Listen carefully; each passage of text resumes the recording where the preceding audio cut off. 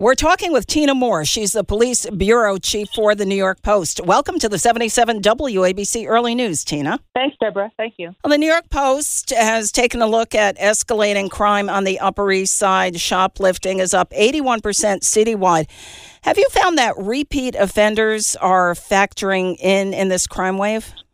Oh, yeah, definitely. Police have been saying for a while that there are certain drivers of crime, certain people who are committing crimes in the city, and it's not as widespread as you might think. It's just there are a group of people who are committing most of these crimes. How many repeat offenders are we talking about, and how many crimes are they allegedly responsible for? Well, on the Upper East Side, it was a few dozen career criminals, but I think you could expand that to the rest of the city, right? But on the Upper East Side, it was a few dozen criminals, 41 repeat offenders, 147 thefts in that same neighborhood. So according to that precinct commander there. And what type of crime, Tina, are we talking about? Do you have a breakdown? I think it's primarily grand larceny. So you're, petty larceny. So you're going into a store, you're stealing a bunch of toothpaste or razors or whatever you're stealing from, drugstores.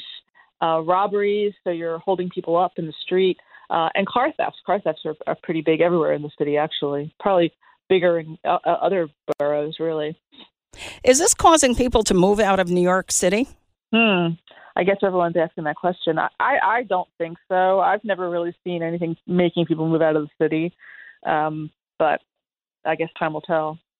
So what's the solution here? Do stores need more security? For example, I know Rite Aid shut down 60 stores because of thefts. Do we need more police? Do we need more security? Or do we need changes to laws such as bail reform? I think that judges need to be able to have discretion to say this person's already been in here 10 times for stealing from a Rite Aid, so we probably should set bail this time, right? That seems just common sense to me. That seems to make sense to me. How many years have you been working as the police bureau chief for the New York Post? About 5 years now. And prior to that, I worked at the Daily News for 10 years. Have you ever seen a time period in the Big Apple when crime has been such at a high level?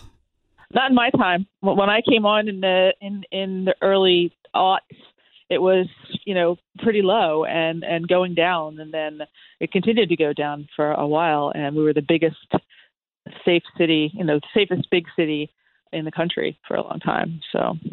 And with other prior mayoral administrations, what has worked in the past to drive down crime? And do you see New York City Mayor Eric Adams on target now for dealing with the crime situation in the city? I think he's on target. I think the idea of looking at broken windows, but maybe changing the way it was done is probably what he's trying to do. I believe. I haven't spoken with him, but it seems to me that's what he's trying to do, and that makes sense to me. So broken windows without constitutional, problems, without violating people's constitutional rights would be the way to do it if that's possible. Okay, Tina, is there anything else you'd like to add to our conversation? No. Okay, great talking with you. Thank you very much for being with the 77 WABC Early News. Thank you very much. This is Greg Kelly for Priority Gold. What does it mean to be America's precious metals dealer? It means that you're in touch with the hearts and minds of those who love this country, value our freedom, and want to protect the future. Priority Gold is that precious metals dealer. They've helped thousands of Americans back their retirement with solid gold and silver. Call Priority Gold at 888-506-6439. Receive free shipping, free storage, a free investment guide, and one of the best purchase experiences in the industry. Call now or go to PriorityGold.com.